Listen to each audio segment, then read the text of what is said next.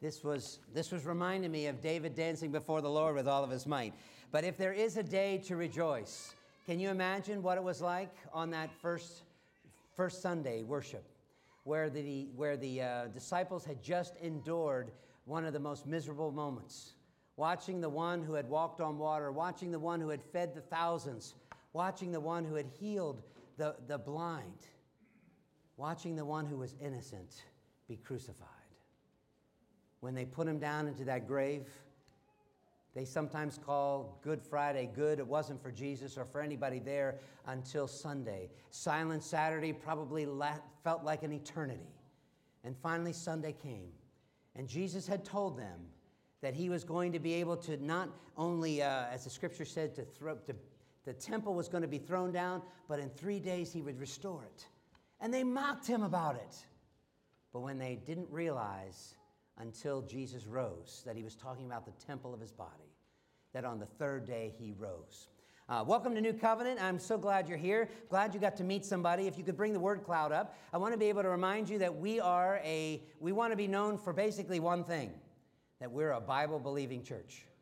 Okay, and like I said, there's a spectrum of worship here, but when you come, you're going to find that the gospel is center. That's why we started off with that video that said we want to communicate the gospel by our words, by our deeds, and with our passions, so that the wonders of God's grace in Christ might be known. So we are Christ-centered, and then you'll see that. And all the other things about being multi-generational, missional, friendly, reformed, and covenantal, regional, all that stuff, it all kind of flows out of the fact that Jesus is here, and he changes us. And I pray that if you would like to be a part of it, you can read through the bulletin, see some announcements. But we're going to reverently attend to the public reading of God's inerrant, inspired word. If you'll open your Bibles, or if you might want to follow along what's behind, we're going to be looking at a text in Hebrews chapter 13. Hebrews chapter 13. Today, the front picture of the bulletin shows about a covenant that was ratified. And our church name is called New Covenant. Many people don't even understand, well, what's a covenant? You might know about a little covenant because if you got married and you got one of those things on your, make sure I got the right finger, you got your wedding band, that is a form of a covenant. You enter into a relationship, a bond. But the covenant that we're going to be talking about today is the covenant that God entered into with mankind, with the children of believers, basically his children with believers. And we'll be looking at that in a moment. If you would, let's look at first, as I said, Hebrews chapter 13. Hebrews 13, if you're familiar with the book, Hebrews was written to the people who knew the Old Testament. They knew all about Abraham, Isaac, Jacob, and Joseph. They knew all the different characters. Most folks that grew up with a Jewish background were familiar with these things. The author in the New Testament of Hebrews writes it to the Jewish community. He writes it to people who knew these connections. He wraps it up in chapter 13 with the two verses I'm looking at today, in chapter 13, verse 20 and 21. This is God's word. Now may the God of peace, who brought again from the dead our Lord Jesus, the great shepherd of the sheep, by the blood of the eternal covenant, equip you with everything good, that you may do his will, working in us that which is well-pleasing in his sight, through Jesus Christ, to whom be glory forever and ever. Amen. Now, some of you might say, well, that's maybe a good text for Easter Sunday, for Resurrection Sunday, because there's some excitement in it. There's some zeal. Let me reread it to you. This is after he has written already 13 chapters.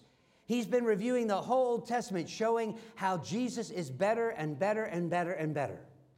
And when he finally is wrapping things up with this doxology, hear it again.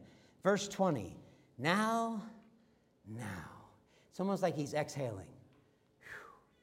Now may the God of peace, who brought again from the dead our Lord Jesus, Jesus being the great shepherd of the sheep, God of peace brought Jesus from the dead by the blood of this eternal covenant.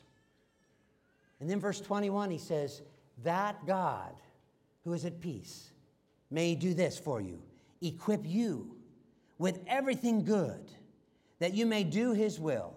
And secondly, working in us that which is well-pleasing, or which is pleasing in his sight, and all of this through Jesus Christ, the Anointed One, to whom this God should receive glory forever And then he says, amen.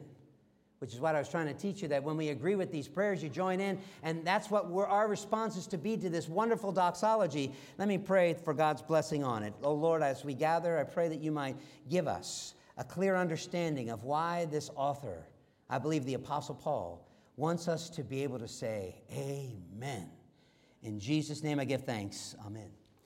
So there is this weird thing. What do you preach on Resurrection Sunday? Well, obviously you should preach on the resurrection. And if a pastor knew the Bible, of course he should be turning to 1 Corinthians 15 and make sure that everybody understands what resurrection is. Well, it's true. I have been just so puzzled because this author, this guy who knows all sorts of the Old Testament, includes the covenant in his discussion about the resurrection. And I don't think many people here would even see the connection. So I'm hoping that you'll be able to follow along. If you have one of these fourth point supplements, they're on the tall standing table there or in the hallway when you come in. You can pick one up as you leave. But just a way of keeping notes, I've got 4 things I want to show you about this covenant. And first of all, I want to show you it's in there. So in verse 20, he talks about the God of peace who brought again from the dead our Lord Jesus. Now, could you help me and just use your skill as an expositor? What's another word that you might use here for bringing somebody again from the dead? Oh, man, you all are sharp. Of course, the resurrection. I mean, isn't it fascinating here that even at the end of this text, he's talking about, hey, this God brought about this resurrection of the body of Jesus, the literal body. So in a sense, he's referring to Resurrection Sunday. And so in a sense, whoa, this is very apropos to us. And then he goes on to say about the great shepherd of the sheep. Now, who's the great shepherd of the sheep? Okay, Well, if you had known your Old Testament, and as I was at Sight and Sound yesterday watching King David and his Psalms, what psalm tells us about the great shepherd? Psalm 23. Some of you know these words. You've heard them at many funerals. The Lord is my shepherd. I shall not be in need, or I shall not want any other. He leads me beside the still waters. He restores my soul. And then he leads me in the paths of righteousness for his name's sake. And when I go through this life with the journeys through the hills and the valleys, including the valley of the shadow of death, I don't have to fear, because who's with me? Who has the rod and the staff? The shepherd. The Lord is shepherding me through my life.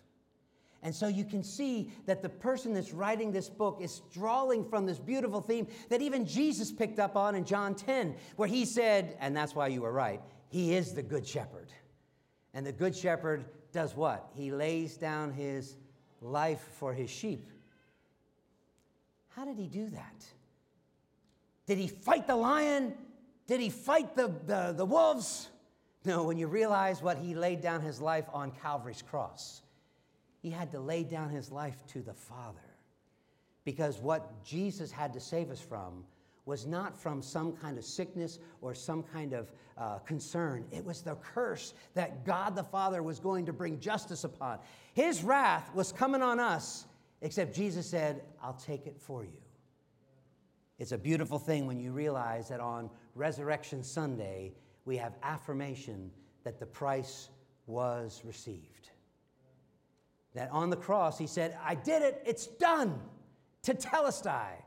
But then on Resurrection Sunday, we know that God the Father's wrath is no longer being poured out. No longer. And if you go to Romans chapter 5 and Romans chapter 8, you'll find that there is no more condemnation for them that are in Christ. No more wrath of God will be poured out on you if you're in Christ. There is a peace that passes understanding. Now, I want to unpack this text for you, and there's 4 key things I want you to see. And on your 4th point, you'll see it here. Notice the calming description of our God. On this Resurrection Sunday, notice how he wraps things up with a calming description. Then secondly, we're going to be amazed. I want you to notice how he describes the amazing activity of this God who is at peace. It sometimes might surprise you. But then the 3rd point, which is the answer to my question in my heart, notice the surprising motivation of the triune God. Why did he do it? And then there'll be the application there. Notice the loving application that God does. Because of what's been done, it changes our world. It changes your life. It changes mine. I want to quickly walk this through with you. When you first open your Bible there in Hebrews chapter 13, verse 20, notice how it describes God. If you have your Bibles there, you can see now, may the God of peace. Now, when you go to the original language there, you could say the God who is peace, or the God who is at peace, or the God who wields peace. You can find out the word peace a lot of other places in Scripture, even on the armor that you're supposed to put on in Ephesians 6. There's peace. Now, Jesus walked around after the resurrection, and he kept saying, peace I give to you, peace. It's pretty interesting that the idea of this word irene in the Greek, it is applied to our God. What a description. Romans 1:17 gives us another picture. The wrath of God is being poured out on all unrighteousness. That's one of the key verses if you read the book of Romans.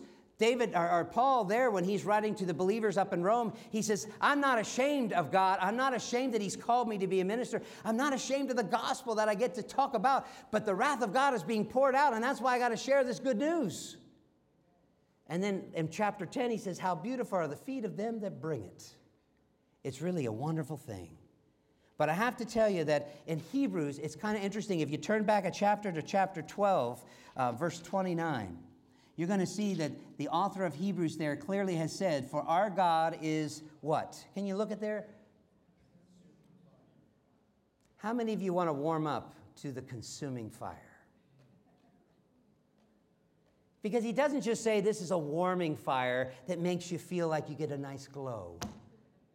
This is the previous chapter. I mean, we're in chapter 13. This is the end of chapter 12. And if you back it up, you'll see it a little bit more. In verse 28, he says, therefore, let us be grateful for receiving a kingdom that can't be shaken. And thus let us offer to God acceptable worship and reverence and with awe. For our God is a consuming fire. He is awesome, but he is a scary thing. I think C.S. Lewis said it really well in the Chronicles of Narnia. He says, he describes the lion there, who is the picture of Jesus, Aslan. And he says, Aslan is not safe because God is going to punish sin. It's really interesting that you only will warm up to God if your sins are taken care of. Otherwise, you can be sure that your sins will find you out. Exodus 34:7 tells us about our God is that he will by no means clear those who are guilty. So it's very interesting in this description that at the end he says, notice this calming description, the God of peace. What has happened? Why is he calm now? And I find it quite interesting. If you go back to chapter 12, verse 21, you're going to end up seeing this explanation. Indeed, so terrifying was the sight to Moses that he trembled with fear. But you have come to Mount Sinai and to the city of the living of God and the heavenly Jerusalem, to an innumerable angels in festal gathering, to an assembly of the firstborn who are enrolled in heaven, and to God, the judge of all, and to the spirits of the righteous made perfect, and to Jesus. This is verse 24 I wanted you to see. The mediator of this new covenant. To the sprinkled blood that now speaks a better word than even the blood of Abel. When I look here, I find how something happened. God the Father is being recognized as the God who is at peace. He is satisfied. The biblical term or the theological term we like to throw in there, he's propitiated. Now, that almost sounds like a curse word. Propitiation means that all of the debt is paid. He's satisfied. You know, because the wages of your sin is death, Romans chapter 6, but the gift of God is eternal life. And the reason why God can now give you a gift instead of giving you the cursed punishment is that he is satisfied. The price has been paid in full. And Ephesians 1 ends up bringing the same thing. Something has happened. Jesus has paid it all. Now, notice secondly, the amazing activity of this God of peace. Now that he's satisfied, you just have to say, he's satisfied, now what? You know, he's not wanting anything more. He's not in need of anything. God is at peace. Sometimes the commercial people did a good job of saying about Calgon. You know, all of you know that if I say, Calgon, take me away. And of course, what are they talking about? That you would get this quiet, soothing bath where nobody is going to bother you. No phones ringing, no kids crying. You don't have to prepare this and you don't have to go there. You just chill. Or maybe you just soak. God is at peace. And yet, even at peace, he does something, an activity that is rather amazing. What is it that he does? And if you open your Bibles there to chapter 12 or chapter 13, verse 20, the amazing activity that he engages here is that he brought again from the dead our Lord Jesus. I had a tough time with this because I thought, why doesn't he just say he resurrected him? And if you go to the Greek, it just says that he brings him back. He is engaged. Our God at peace, our triune God, does something amazing. He brings Jesus back to this world. Most of us would have probably been like Peter. You remember in the Garden of Gethsemane, Jesus is praying so intensely, already beginning to bear in his body the sin of the world, our sin. And the Roman soldiers are coming, or actually the soldiers that are coming from Caiaphas. And when they get there, Peter is pretty indignant. He's like, no way, you're not taking Jesus. And he pulls out his little stave and he even swipes off the ear of one of the guys. It's pretty amazing that Peter had some gumption, that he was going to do something rather than just be a passive person. But what really is amazing, Jesus said, stop. What I'm going to do is going to be far greater significant. Jesus is going to die, yes, but he's going to be raised. And if you go to some of the other passages of Scripture, you can see it in I think I have it in John chapter 10, verse 18. You realize that Jesus knew this all along. He says, and you can read it right there, no one can take my life, but I lay it down of my own accord. It's according to my will. I have authority to lay it down, and I also have the authority to take it up again. On this Resurrection Sunday, we realize that the triune God was at peace. The price had been paid, and now Jesus could rise from the dead. It's just, I almost just want to stop there and say, isn't that amazing? Who has the power to rise from the dead? Who has the power to take life back? Third point is, notice the surprising motivation. So we have this resurrection taking place because God is now at peace because of Calvary's payment. And now look at what happens, the motivation behind all this. Why did God have to do this? And of course, all of us know it's a four-letter word, L-O-V-E. For God so loved people in this world like you and I, that he did it all. But the author of Hebrews doesn't quite say it like John chapter 3. If you look with me, this is what puzzled me while we have this text today. But by the blood of the eternal covenant. The blood of the eternal covenant. As I mentioned to you at the beginning, most of us don't know what a covenant is. You know, we liken it to maybe a marriage ceremony or something like that. We might be wise enough to connect it to vows that you take. And there's certain things that, like when you put your hand on the Bible, like I did when I was sworn in as a witness for the church, which incidentally, we didn't win that lawsuit. But when we swore our hand on our Bible, the thing that came out was, so help me God. I'm going to tell the truth. When you enter into a covenant, there's a deal that has been made. And that's why when you see this phrase, by the blood of the eternal covenant, there has been a deal that he's referring to. There has been an agreement, a contract. And many of us are unaware of it. So let me quickly review it for you. I have to take you back to the Old Testament to be able to, and I would take way too long to read everything, so I can just highlight a few things for it. God entered into a covenant with the first man and first woman. It was called the covenant of works. God entered into a deal, and those two people, Adam and Eve, they were holy and happy. They were a great-looking couple. Sometimes I wonder if what they really did look like. Were they tall and skinny or short and stout? You know, what color what fair complexion did they have? Did they have a lot of hair or not much? You know, they were the perfect ones made in God's image. It doesn't really matter about the appearance. As we learned yesterday, the Lord looks on the heart, not on the outward. And that's why I'm preaching to your hearts today. The motivation behind this is the blood of this covenant. Now you're saying, boy, this is a little strange. Why does the covenant require blood? Because, as it explains, the covenant of works was God made Adam and Eve, and he said, Adam and Eve, if you do this, you'll live. What a great deal. It's a great deal. It's almost like the same thing we do to our children. Do this, and everything will be okay. You know, you can give them the car keys, and you can trust that they're going to do what's right. But if they don't do it, guess what happens? They don't get the car keys, or they don't get the wallet, or they don't get the credit card, or they don't get their freedom, or whatever else. There's always consequences. Well, Adam and Eve broke the covenant of works when they ate the forbidden fruit. They were tricked into thinking that they'd rather be more like God than being at peace with God. And so when they broke the covenant, the bond, the relationship that was sweet, the communion that they had, when they broke it, then God's wrath had to be poured out on them. And then the covenant of works had to be met in a different way.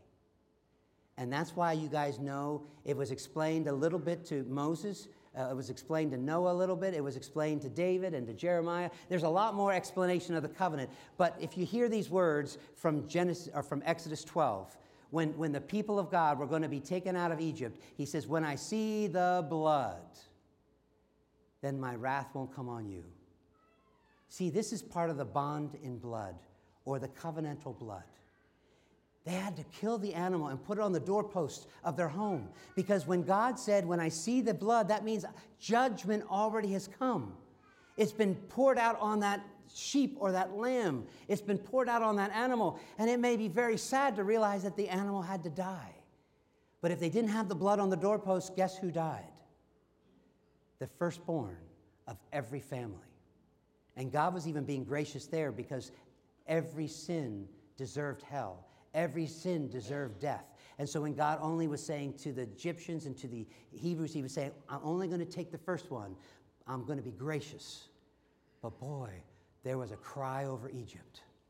Everybody that didn't have the blood of the covenant on their door, they were weeping. Their firstborn was gone. Now, do you understand the blood of the covenant? There had to be blood poured out. And if I had been a preacher in the Old Testament, I probably would be messy with my hands. I'm glad I'm not in the Old Testament.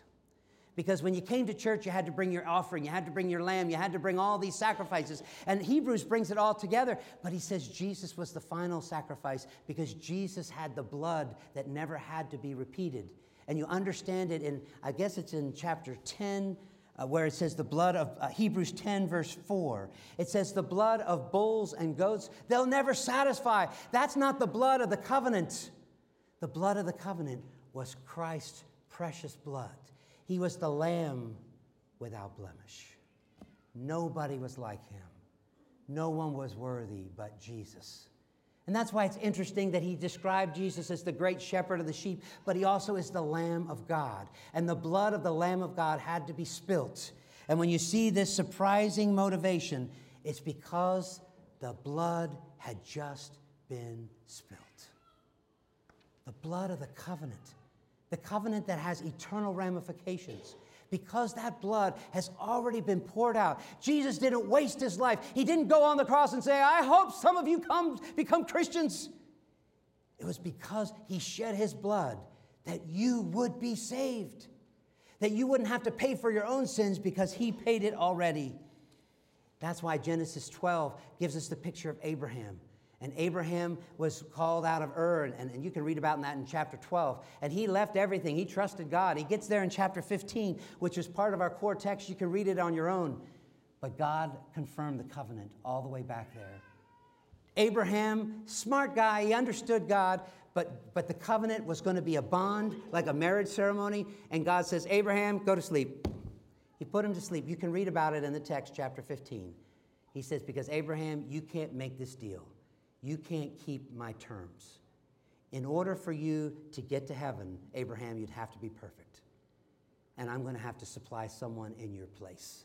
He puts Abraham to sleep, and then he himself passes through the parts of the animal that says this is what will happen in order for the covenant to remain in effect.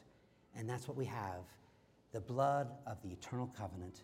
I want to finish with, because of this great motivation, the love that Jesus had to take him to the cross. Remember, the nails didn't hold him there. His love for you and me did, until the wrath of God was satisfied and he was at peace. The text goes on to finish in this beautiful thing. He says in verse 21, and this is notice the loving applications. There are two of them. So that we can equip you with everything good, and also that God would, if you look at there, that he would work in us. So part of it is equipping you, and then he's working in you. So what's the difference between equipping you and working in you? Well, I liken it this way. On the one side, equipping you is giving you opportunity and giving you abilities, giving you talent, giving you eyes to see. In other words, it's the outward. And then the other part is God is working inside of you. You see, while we're still here on this earth, before our resurrection, or, we don't have to go through the resurrection, we can actually be translated. You can read that in 1 Corinthians 15. But if we're going to die, we're going to have to be raised with Christ. The scripture is saying that he equips us to do what needs to be done. He gives you everything you need to do it. You really believe that? Once you know what he's called you to do, yes, he will give you what you need. The opportunity. Sometimes he has to bring you down and humble you to be more effective. Sometimes he has to provide the money and the resources. Sometimes he has to give you somebody to kick you in the butt so that you'll get out there and do it. He works on the circumstances to equip, but he also works inside of you. Philippians 1:6 echoes the same point, that God began a good work in you. And because he began a good work, we can be confident that he will finish what he started inside of you. He's going to take you from the little baby, maybe the little size of my little granddaughter here today, and then he's going to grow you into a mature man, into a mature woman. You're going to be mature in Christ. It is so beautiful that God is working with you. And look at the exact words. He says, working in each of us that which is pleasing in his sight. And that's because you're connected to Jesus. Colossians 3 explains it very well when he says, now that we have been raised with Christ, seek those things that are above. Set your affection on things that are beautiful, lovely, just, pure, and honest. See, we're different creatures. Folks, if you've been in the presence of God today, you shouldn't just go away and say, no big deal. Nothing matters. No, you can have a great big heart for those who are suffering in the Ukraine. You can have great big anger about people who are deceiving you or tricking you. There's a lot of things going on in this world. But what has God put you here to do? I'm going to pick on my brother again here because we've been praying for one part of the body called a liver. And there's one guy that I'm praying by May 21 that he gets that replacement liver. And his name is Matt. And some of you have been praying for him. I'm looking to be able to rejoice. I have to tell you, my faith is a little bit shattering. I don't really like to give dates, but I wanted to pray earnestly and ask you all to pray that God would provide. But when you get a body part like a liver, or you get a body part like a finger, or a body part like a leg, how important is it? It's very important. And God has placed in the body, each one of us, into his body. He is the head, and we're just parts of the body. Are any parts more important than other parts? It's a trick question. Some seem to be more important. Some seem to have a greater responsibility, but all the parts are important. You can be a thumb, or you can be a finger, or you could be a kneecap. All those things are important. Just take one away. Then you'll know how important it is. But God says that he's put you into his body. He's given you and he provided for you so that you have something for him to be doing. What is it that God put you in this world to be doing? How are you working within the church to be able to accomplish those purposes? If you're just an outsider, just a visitor, I want to challenge you to draw near to him, and God will make your path clear. It's wonderful when you realize that God is at peace. When we have that benediction at the end, you don't have to worry that he's coming after you. It's not like he's putting Mueller on there to do some kind of a task force to be able to uncover all of your bad deeds. No, he's at peace because the great shepherd of the sheep has brought all the sheep into the fold. And if you're in Christ, there is no more condemnation. Do you know Christ? Do you see what he did on Calvary's cross? Let me pray. Our Heavenly Father, we thank you that the gospel is for us. We thank you that we can see into the heart of God today. The author of Hebrews tells us how great it is that this blood of the covenant has been spilt, The Father has seen the blood, and he can pass over us now. And that's why he can work with us that which is well-pleasing. He can provide, he can equip, and he can indwell. Oh, Lord, I pray that you will do that with each person in this room today. I pray that we might respond to whatever the Master leads us to do. I pray that we might be into the Word this Resurrection Sunday, because we've been raised with Christ. May our affections reflect the reflections of God's working in us. I pray this in Jesus' name.